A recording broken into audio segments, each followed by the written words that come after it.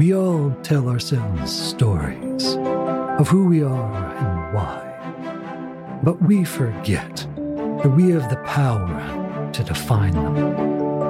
That no idea grows from mewling striped cub to teeth at your throat tiger without a little help, some guidance, and a whole lot of love along the way. I'm Jared Surf, and this is Here Be Tigers.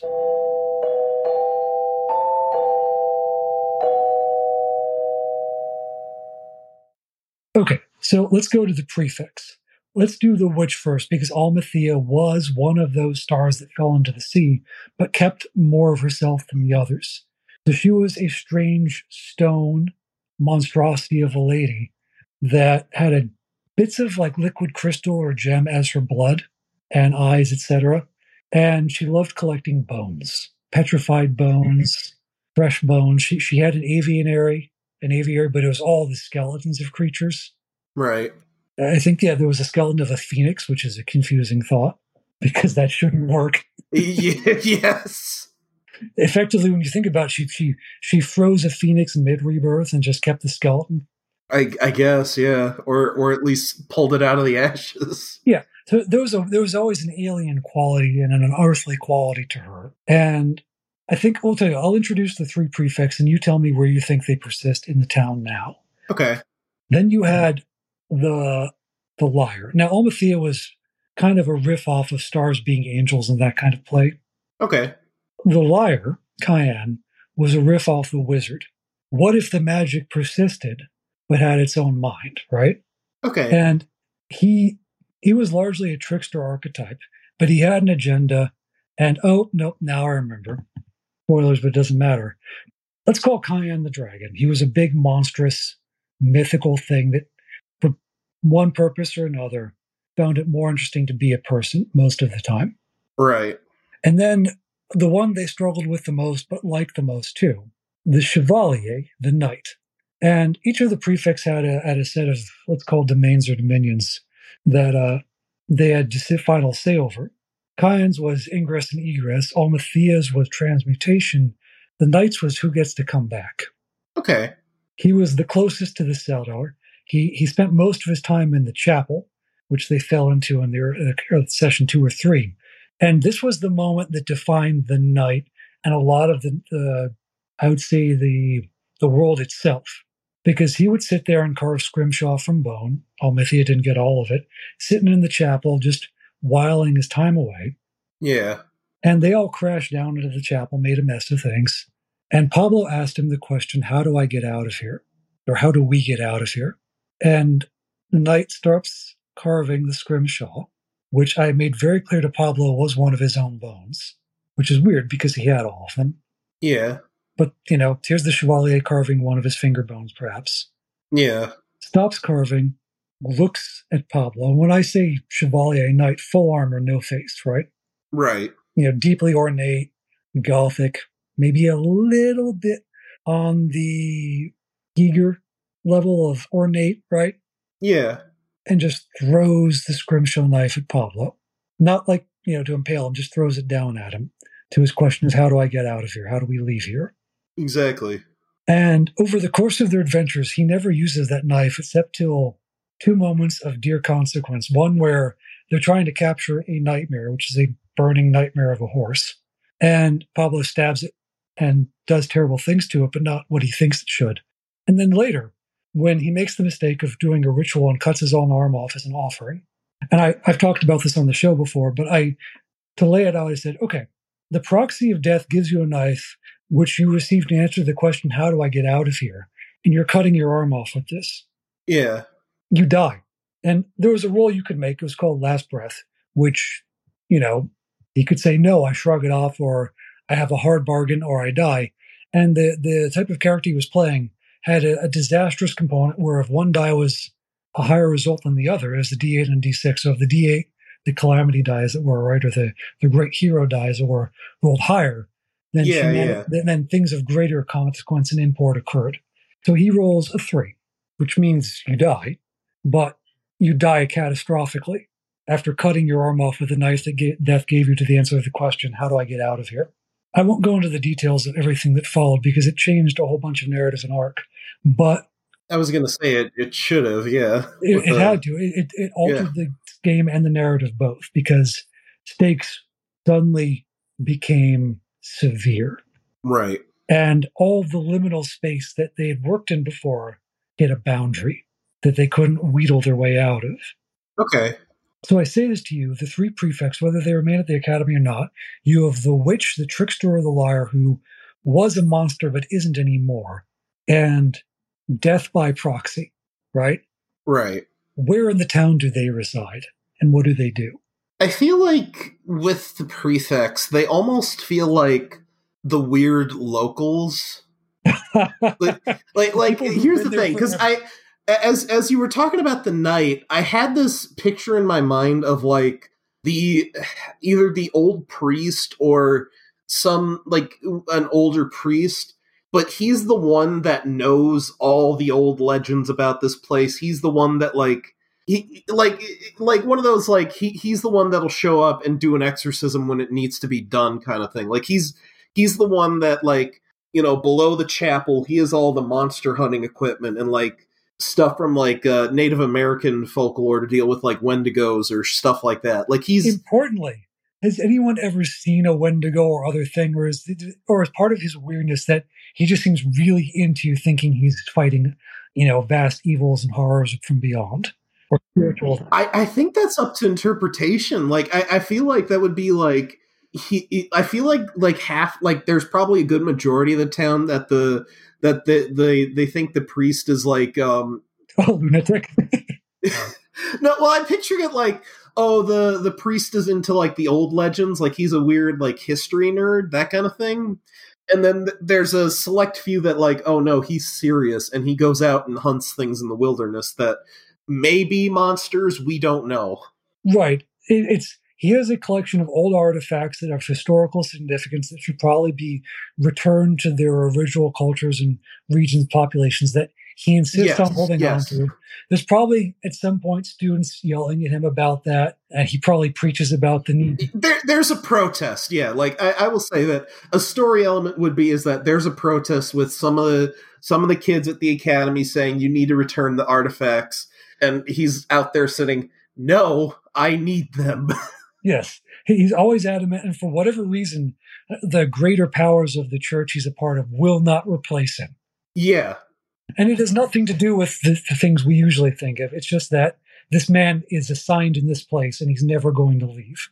Yeah, there's something the old church knows, or he's one of the old time exorcists. I'm picturing him almost like the guy in The Exorcist, Okay, so you're not thinking of What I Am, which is Shadow Builder, which is about a Seagal / Schwarzenegger knockoff with a mustache, high on horse tranquilizers, hunting evil shadow monsters. Oh no! I was thinking more I was thinking more he's I don't know if I want to make him as old as the guy in The Exorcist, but he's he's definitely not young. Is the thing he's graying.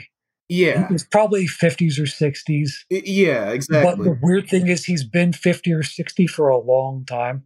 Exactly, yeah. And, it could have been one of those things where he just looked old for a long time because some folks do. Yeah. No, I was not picturing high on horse tranquilizers Schwarzenegger. I was picturing more honestly, the first thought was the preacher, the main guy in Signs, Mel Gibson's character, who was an old preacher or whatever. Okay, sure. Like someone kind of built like that, but he's still a preacher and hunting out all the monsters and stuff. And right. Any church authority that speaks about him is no, he's staying there and he has the authority. Utterly convinced the head of the academy is a vampire. Yes. He doesn't do anything about it because he knows that okay, the vampire hasn't done much harm, but he's convinced about it. Yeah. Right. There's no arguing with him about it. He might be willing to bend on that wasn't a Wendigo, it was a wolf, He might be flexible on everything else to an extent, but the head of the academy is a vampire. Yeah. And you will never convince him otherwise. Okay, what about the witch and the monster that isn't anymore?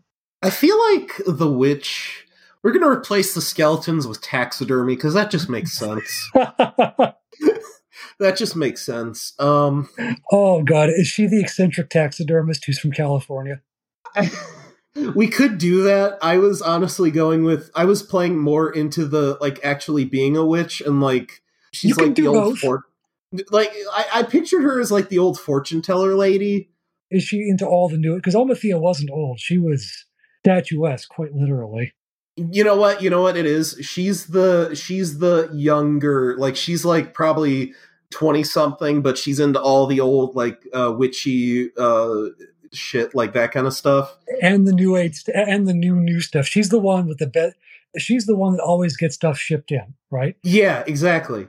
Like she's the one that's like, you know what? Yeah, I would say she's got like a more modern RV of the time period out there that she lives on, a little bit of property she has, and she makes her living by doing like the tarot readings and the crystal ball stuff like that. Does she have a shop in town too? It's more. She mundane. Sells her taxidermies in taxidermies and the weird out of town stuff. Yeah, right. So you get a bit of the kind of the Hedgewitch feel there, where she's got the front store there, which is the one the tourists go to. Yeah, and then if the locals need a thing from her, whether they want to go see her or not, they go to the trailer. Yeah. Okay, I like this. Like the trailer is definitely not the tourism hotspot. It's definitely her taxidermy bear in front of the shop she has in town. Right, it's probably got a goofy sign on it. Yeah. It's probably next to the coffee shop that she works at part-time. She's got like you know what it is? The front of her shop, she's got the bear in like a jester's outfit with the sign, and then one of those, what is it, Zoltan animatronics. Oh yeah, because it was kitschy and on sale. Yeah, exactly. It fit her aesthetic. Right. She's a collector of the weird because every small town has at least one. This one has a few. Where's the former monster that is a human now? He's the mayor. Oh God, that's an awful place and a wonderful one to put the trickster in.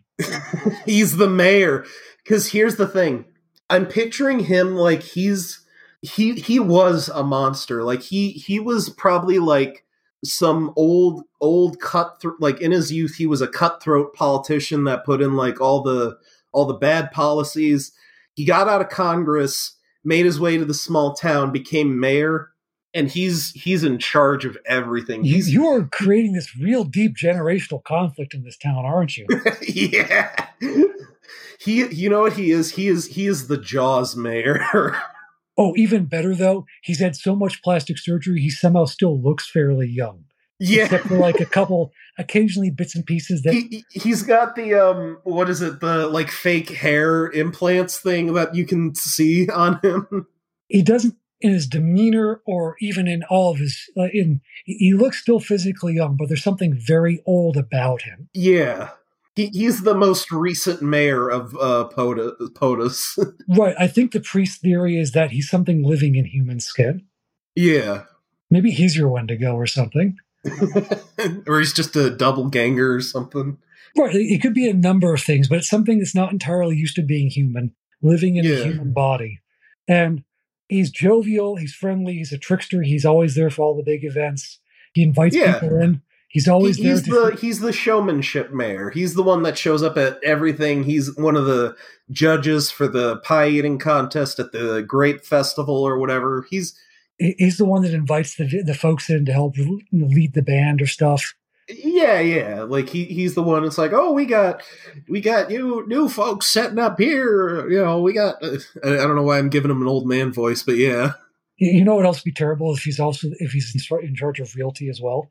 I feel like he would have a hand in it. Yeah. Yeah. He's like that's part of his like trickery is like he's the one that let the mall settle on Dead Men's Woods.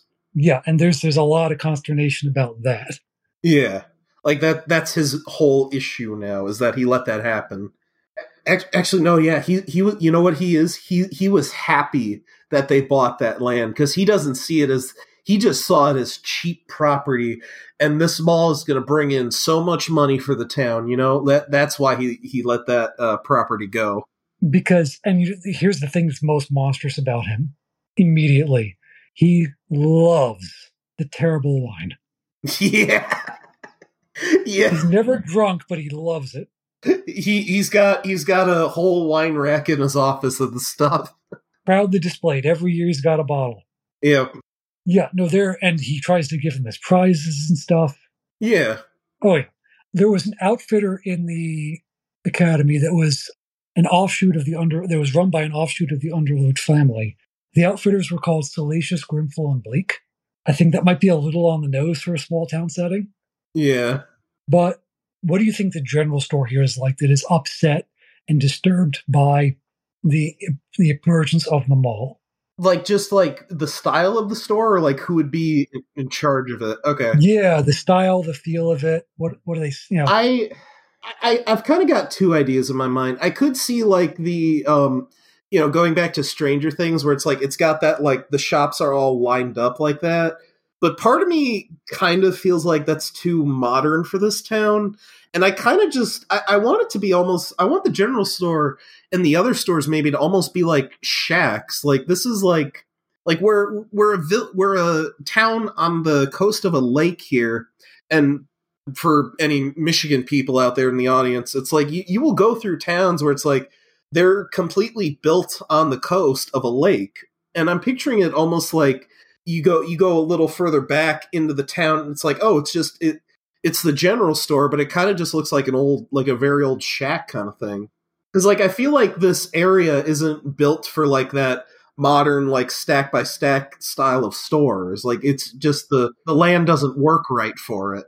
The general store was somebody's home with a shop in front. Yeah. Like, it's been expanded greatly to house everything in the general store, but I get that vibe. So there were a few known kind of, as you know, I have a well-established distaste for gnomes in fiction. Brought to you by Gribblekin Incorporated, yes. I'm going to get you for that one day. Just going to get you for that one day. Listen, you birthed Shiloh on me. I think payment is more than fair. Oh, God. So I was looking up things because when I was talking before about how the Underwoods have some monstrous branches to the family, one of the ones they eventually found was the carp. And the fun thing about carp is fundamentally they don't stop growing. As long as they've got stuff to eat, nothing kills them. So this carp kept all the family treasures. It was a big carp. Yeah. I think in that lake is a big carp. I think we don't actually change him all that much. You know what it is? It's a big catfish. Oh, goodness. I don't know if they stop growing or anything like that, like they do, like carp do, but I could see like a big catfish that Underwood always, like, occasionally people will see Underwood every, like, once a week, go out to the lake nobody's supposed to go to, like, very early in the morning, like before the sun's even up, and, like, he'll throw something in, that kind of thing. There is also, I like that. I lost my train of thought for a moment, but the Moppets were our analog for gnomes, which were joyful little sacks of fabrics around sand that somehow served as means of mobility, who absolutely loved show tunes and music in general. Throughout the course of the series, I think in the second episode, they broke into Man of La Mancha, and then maybe... They were staring at the gate, pondering what was across, and I just loaded to dream an impossible dream because it was so. Pablo said that was his vision. They wanted to go across the gate. Yeah. So naturally, a couple Moppets maintaining the halls of the academy broke out into song to mock him. So they were automata of a sense. But what do you think? Because in my understanding of small town America, there's this element equivalent to what in old country Europe would be called the Fae, right? Yeah. Where do you think Moppets fit into something like that, or if something like that is here? If it helps, I'll give you a few other examples, and you can see if there's a category they all fit into. I was going to say, because I'm thinking to, like, granted, I'm by no means an expert, but, like, if we're thinking, like, American folklore, everything is more monstrous and wants to kill you versus the nice fae of European folklore. Not all of it was that friendly. But yeah. Okay. So we had something called carbuncles too, which were a kind of catch-all for animal folk. Think like Wind in the Willows and that type. Yeah. The thing that was unique about them was that they would solidify on their external surface. They had a carapace of sort as they aged. So regardless of whatever they started as, they ended up as a carbuncle. And they were out in the woods usually. I'm trying to think, okay, let's give you this for the Moppets. So, I mentioned that strange place in the mountains called Brennan's Barrow, right? Yeah. When the adventurers eventually went to it, they discovered what made it unique. The Moppets, as I said, were, spirits bound to fabric and sand or other building materials.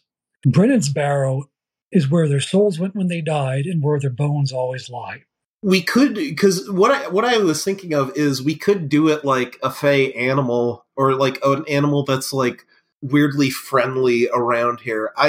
My honest thought was weasels, to be honest. Like something like something like a weird animal that is so comfortable around this area that people will just see a weasel and pay no mind to it, like that kind of thing. Sure. Like it's not the raccoons are the tricksters, but the weasels are the ones that are like, everybody loves. Like they're like ducks in a small town pond where it's like they're so used to people that they come up and take the bread.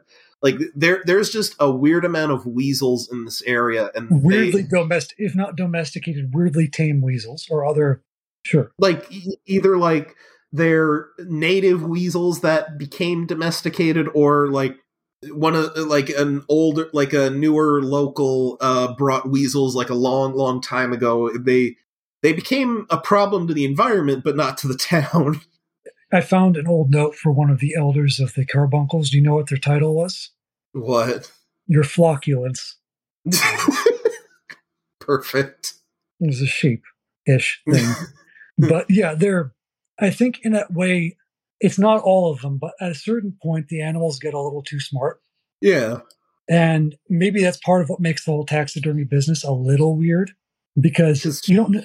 And maybe it's just something as simple as talking animals or animals that understand communication perfectly. Yeah. It's something bridging the ground between talking animals and familiars and that kind of stuff, where there's not necessarily any kind of devilry involved in it per se. It's just a weirdness of the town that some people experience and others don't. Like it's like the weasels aren't going to do anything, and they don't even like. Maybe like it's one of those like what is it, like Cat Island in Japan, like that kind of thing. Right. But it's weasels because it's weird small town America. Or in there's always someone with a weasel there. Or I know it's in Australia, the island of the little penguins. Yeah. Which are they're so tiny it's impossible to think they exist. It's hard because they're just, how did you happen? you know what it is? You know what it is? Instead of the town a local custom, instead of Groundhog Day, it's Weasel Day. Oh god, but not Weasel Stomping Day. No, not Weasel Stomping Day. It's just they have like the mayor has some.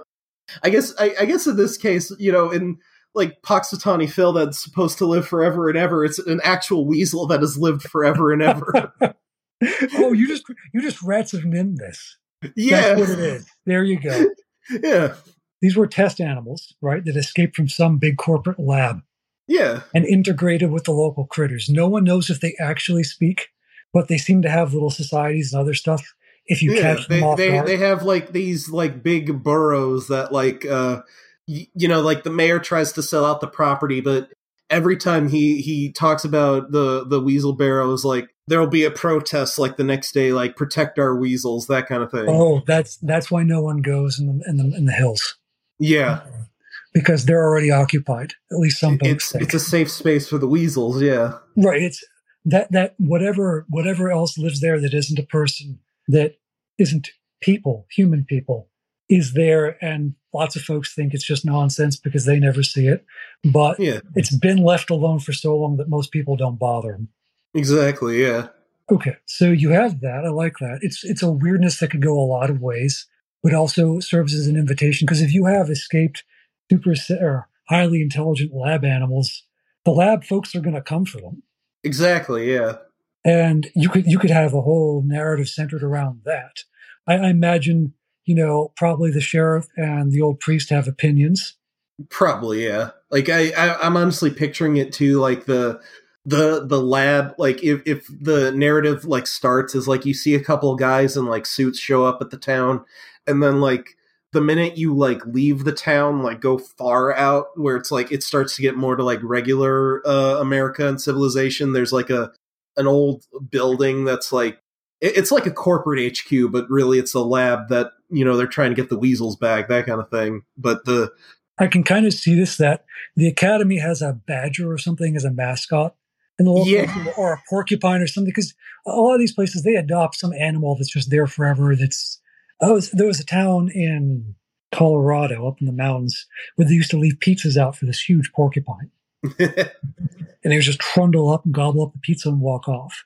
Yeah, there's a town critter that becomes the mascot. I think it either lives around their academy, and the students don't speak of it, but he's the science teacher. Yeah. It's one of those, you get a student handbook, there's certain things you don't talk about when you're downtown. And one of them is, who the faculty are. Yeah, don't mention I'm trying to think what's like a natural predator for weasels would be the science teacher in this case, and also the mascot. Right.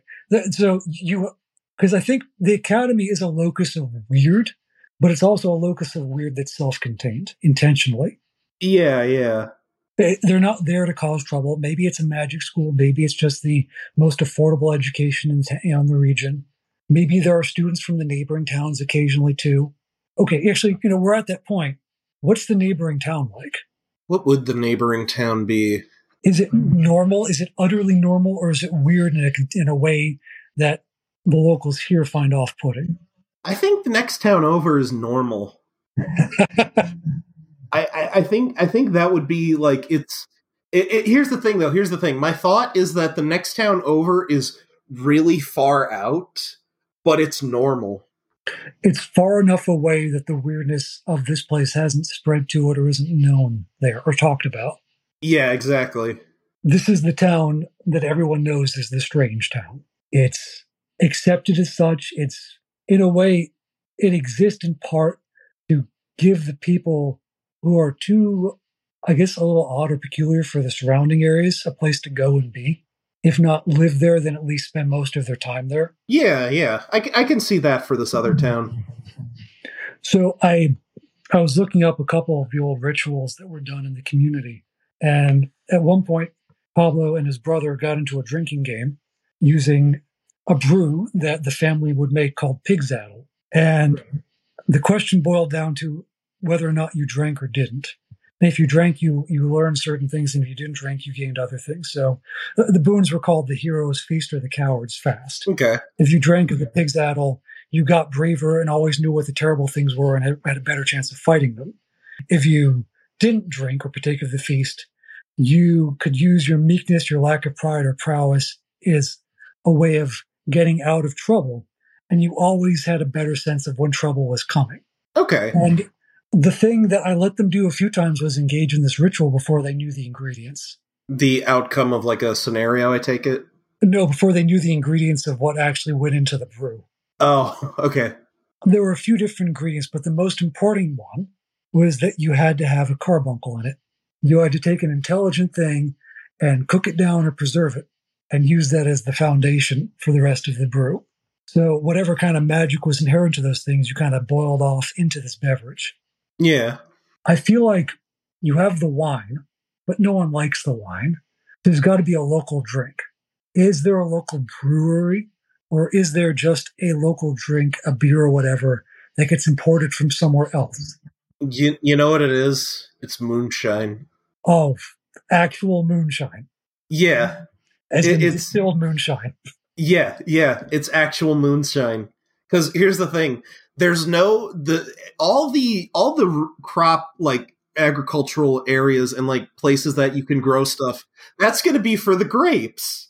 So you can't grow wheat or barley for beer or anything like that. So what else do you got out in the hills? Hill folk. Hill folk moonshine, yeah. But here's the thing. Just like no one sees Mama or Grandpa Underwood, no one sees the hill folk. They just leave the brew. You know what it is? What? You know what it is? Instead of the carbuncle being the basis for the they're the brewers. What it is that every once in a while you may find a weasel hair in your moonshine. Yep. They don't cook. They just bathe in it sometimes. Oh, gross. See, I was going to go with that the hill folk, quote unquote, are the critters in the burrows, the moppets and carbuncles and stuff. Oh, that could work too. I was just thinking of it like they like the distilleries aren't maintained that much, and occasionally a weasel gets in and gets out. It's a little bit of both. Yeah. Maybe moonshine's got a little funk to it that you can't quite put the finger on. But it's a good funk. It's a good funk. Right, a good beverage to have a kick to it. Yeah. It's an acquired taste, definitely. But there's... So is the wine. It's musky. Yeah. I like that idea, though. The locals know there's a couple of drops along the hills that you leave stuff off. You get your barrels. You don't ask questions. Like there's like a couple bars in the town. Like it's like every like the old managers know, to get the moonshine, you go out at like 7:00 on the dot, and you leave. The bar is called the bar is called the Wellspring. Yeah, yeah. The Wellspring owners leave the supplies, and then they leave for an hour, come back, and they got their next shipment of moonshine for the night. I actually kind of like the idea of the saucer of milk or something outside that gets replaced by the moonshine. Yeah, and it's. There are feral cats and other stuff. There's other things that can be eaten and drinking whatever is left out. But there's always moonshine in exchange for the right offering. Yeah. If you show up with like short or crappy supplies, they give you the bad batch kind of thing. Right. You always know who has shortchanged the hill folk, quote unquote. You get the one with extra hair.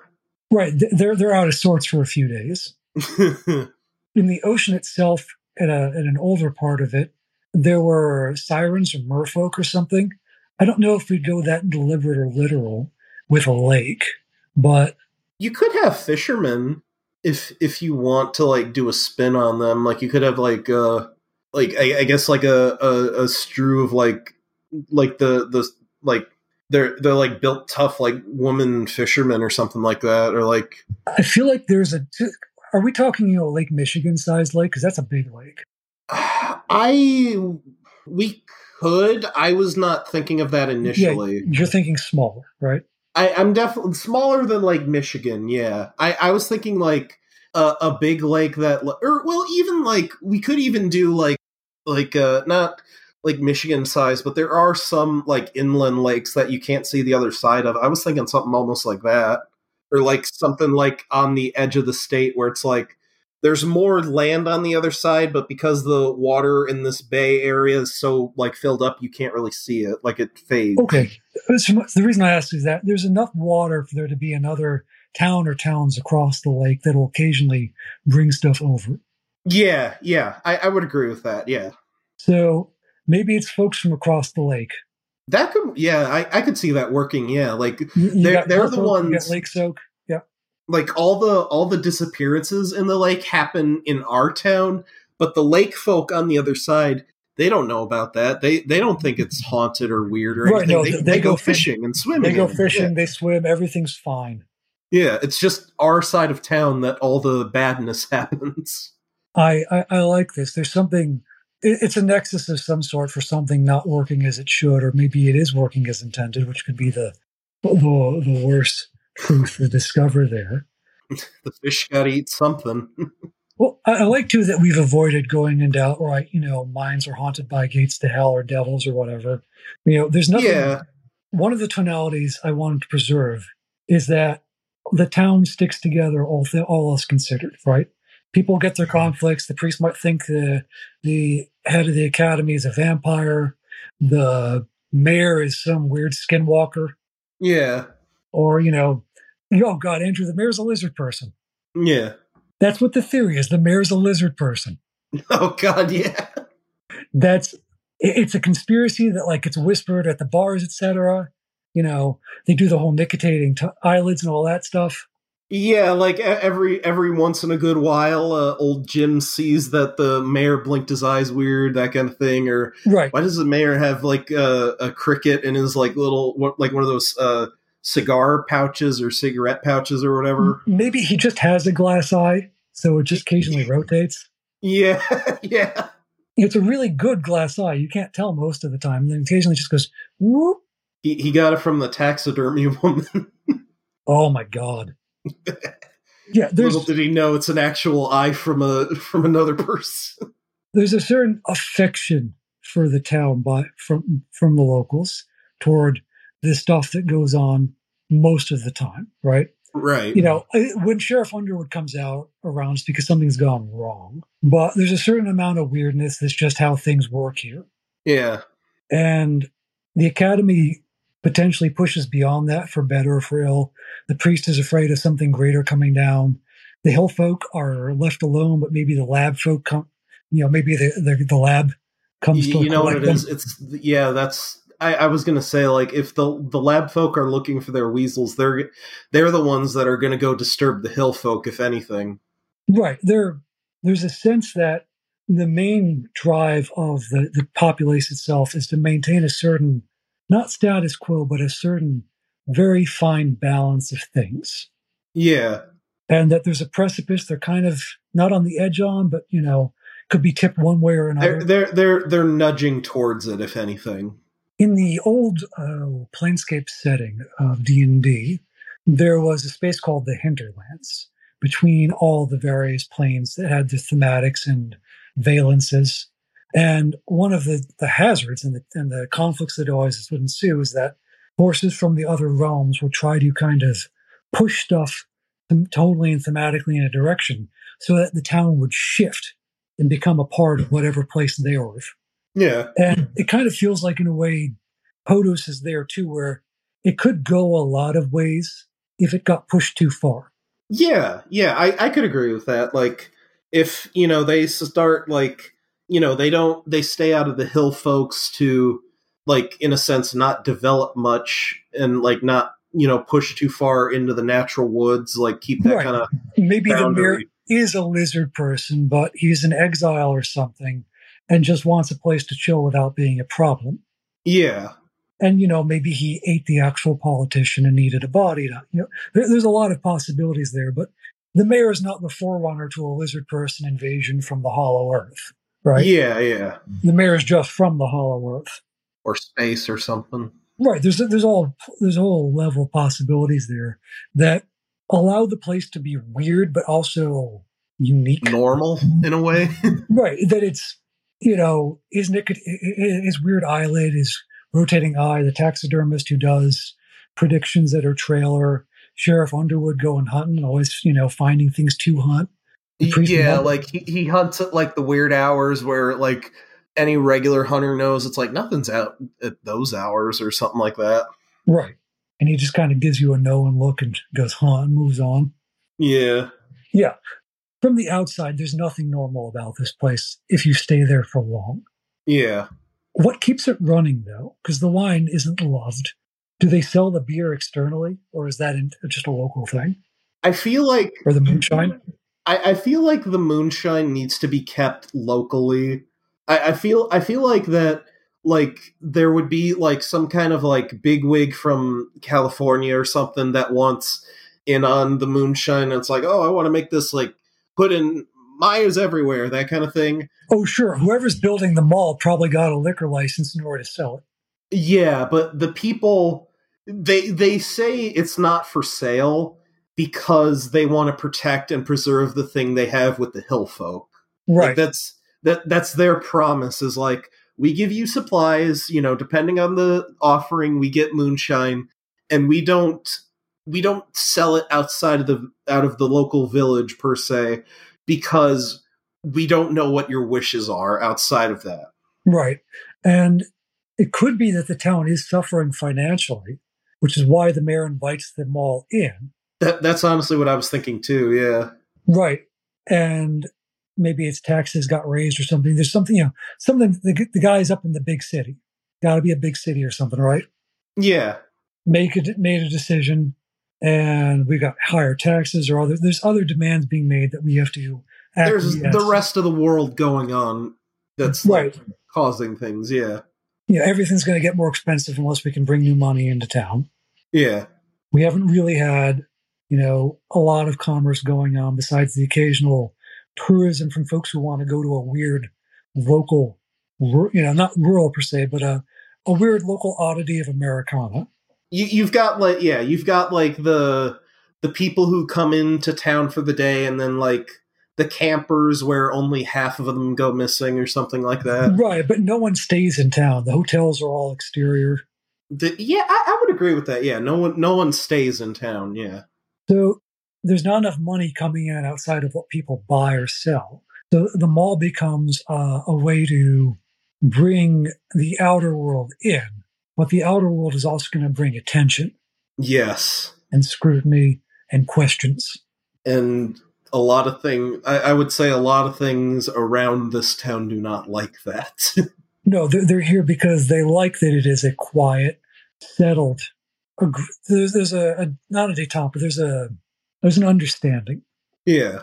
You kind of a don't ask too many questions kind of thing. Which I think kind of allows us to adapt the idea of a world that was a lot of things that isn't anymore, slowly falling or decaying, that people are still trying to hold on to the remnants of, right? Yeah. The facades are all still kept up as much as they can be. But definitely this bringing into the outside world is a big start of this, essentially a start of a much bigger decay that already has been going on. This is just, this mall and everything is going to be the thing that escalates it. It's the death of the town. Yeah. So you get these conflicts between all these external forces that want or need or feel like the boundary should no longer be what remains of time. Yeah. Lies or is held boundary. Yeah. That this town has somehow managed to escape everything else that has happened around it for so long and not anymore. Exactly. It's fascinating because the stakes become big, but they're world ending, but of a small world. Yeah. And I think that gives you an appreciation for people who have a life that is mostly that world. Yeah. And I know we've taken a few, creative liberties for the sake of narrative here, but I like that it's more affection than affectation, if that makes sense. Yeah, I get what you mean. Yeah. I grew up mostly in large cities, so it's even when I visit family up in New England, the towns that were the small towns, my grandparents' town, Portsmouth, New Hampshire, when my grandmother died, we were talking to some of the folks who knew her. And one of them said, yeah, no, I remember when that corner was where the cow stood around. Right. And that was the notable thing about that corner. It's where the cow stood around. Yeah. There were no high-rise hotels or any of this other stuff. It was just it's just see, that's the thing I like about a lot of small town is that there's these kind of weirdness about them. And you don't see it much nowadays, but that's why I like a lot of the Stranger Things style stories and stuff like that, where it's it's nice to go back to that oldness for a bit and make it a bit more fantastical. There's actually a series I got recommended, or I want to look into more, that I saw at Tampa Bay Comic-Con. That's because the writer of it was there, selling his books and everything. It was called Eerie, Florida and Eerie, Appalachia. And I'm like, man, that is something right up my alley. I remember you showed me the Eerie, Appalachia. Yeah. It also reminds me in part of when I traveled in Israel, and I remember asking when we were staying with a family why they never go to the temple. And they said, we're already in the Holy Land. Why would we, they weren't religious in the way I expected them to be because they felt the being here was the act. And I kind of feel like in this town, because I was thinking, drug epidemics are a huge issue, as are gangs in small towns and large ones too. Yeah. But for some reason, I feel like this town isn't religious in the book thumping sense so much as they are in keeping a certain spirit of the town and place alive. I would agree with that. Yeah. That if there's a thing they do worship, it's not a god or a faith per se, although those things exist in the town. Like, yeah, like you have like the like Catholic priest or something like that, like or with our priest character, yeah. You might have some other buildings of faith and worship to other communities too. That wouldn't surprise me. If there's a zeal, it's keeping Podos, and not in a. I don't honestly think this town can be we don't want one of your kind here, because they're all the kinds that weren't wanted elsewhere. Yeah, like this is a misfits town, yeah. Right. So I think that's that tension, or there's the underlying tension of, if we get what we need to survive and subsist, do we do it at the cost of our uniqueness? Yeah. And whatever is magical about here. Because a lot of the things that are magical in a way we've described are a little mythical in the small sense. They could become monstrous or terrifying if cornered or threatened. Yeah. But mostly they're just there, right? Like most small towns, exactly. If you knew a vampire was the head of your school or your corporation or whatever, there would be questions. Yeah. Here, no one's paying attention. The local news should be running papers on where's the deed to the academy. Yeah. How old is this guy? These should be. But no, they got to talk about the grape festival that's coming up and how the crop's looking. Yeah, or the goat stuck in a tree. Yeah. That was an actual news report in college where I went. Really? That was the news of the day. It was a goat stuck in a tree. Beautiful. It is. We sat there in awe and wonder, because there is a certain magic when that is the biggest problem. Get that poor goat out of the tree, sure, but man, this isn't to diminish in any way the actual small issues small towns have in America now. We're talking about a deeply mythologized sense of place that our culture has about certain parts of it. Yeah. I think it's interesting that we did kind of position, Papa Underwood, the sheriff, as being a totem of the last American man. Yeah. Because the last American man in this mythos fights monsters that you can't see. Exactly. That he insists are real. I think there's a lot of ways to tell a story in this. You could be cynical, you could be saccharine. The thing I found the most joy in telling stories within the original setting that I think we've preserved in this is that the big magic is less fascinating than the small magic. I would agree with that. Yeah, that's something I've definitely appreciated in doing our D&D campaign, that it's like the staunch difference between this and like I ran another game with a couple of randos I met, and what I had done was this was like they were in a desert city. I won't get into all the details, but this was like a Minotaur city that was run by the wizards. And one of the council of wizards was a lich, and what I had done, no surprise there, but what I had done was the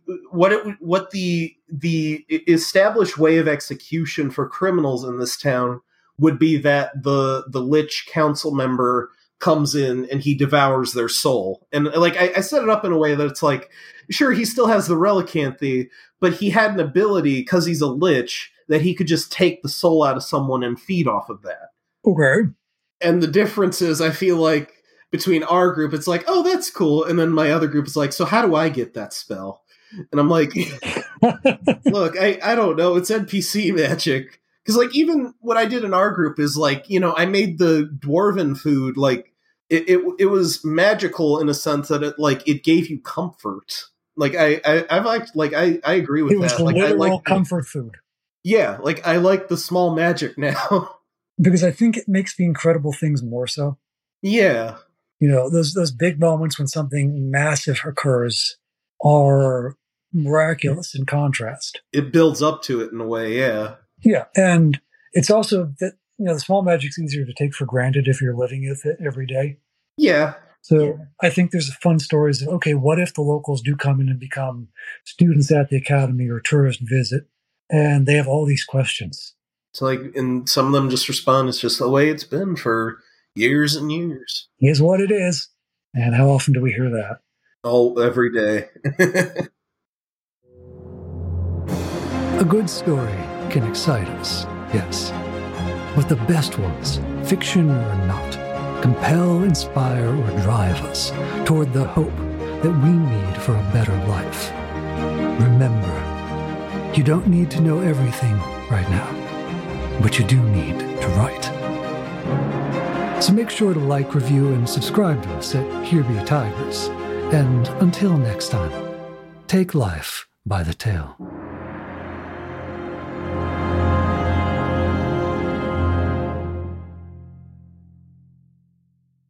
Technology is a blessing and a curse. Just like the magic in this town. Lizard people. They're all lizard people. No, that's what Grandma thinks. There's been a real human since my day. I'm the last one, I tell you. They all got skin that doesn't fit on them right. She tries to grab Sheriff Underwood's skin occasionally. Are you been replaced by the lizard, son? Why are you so cheeky?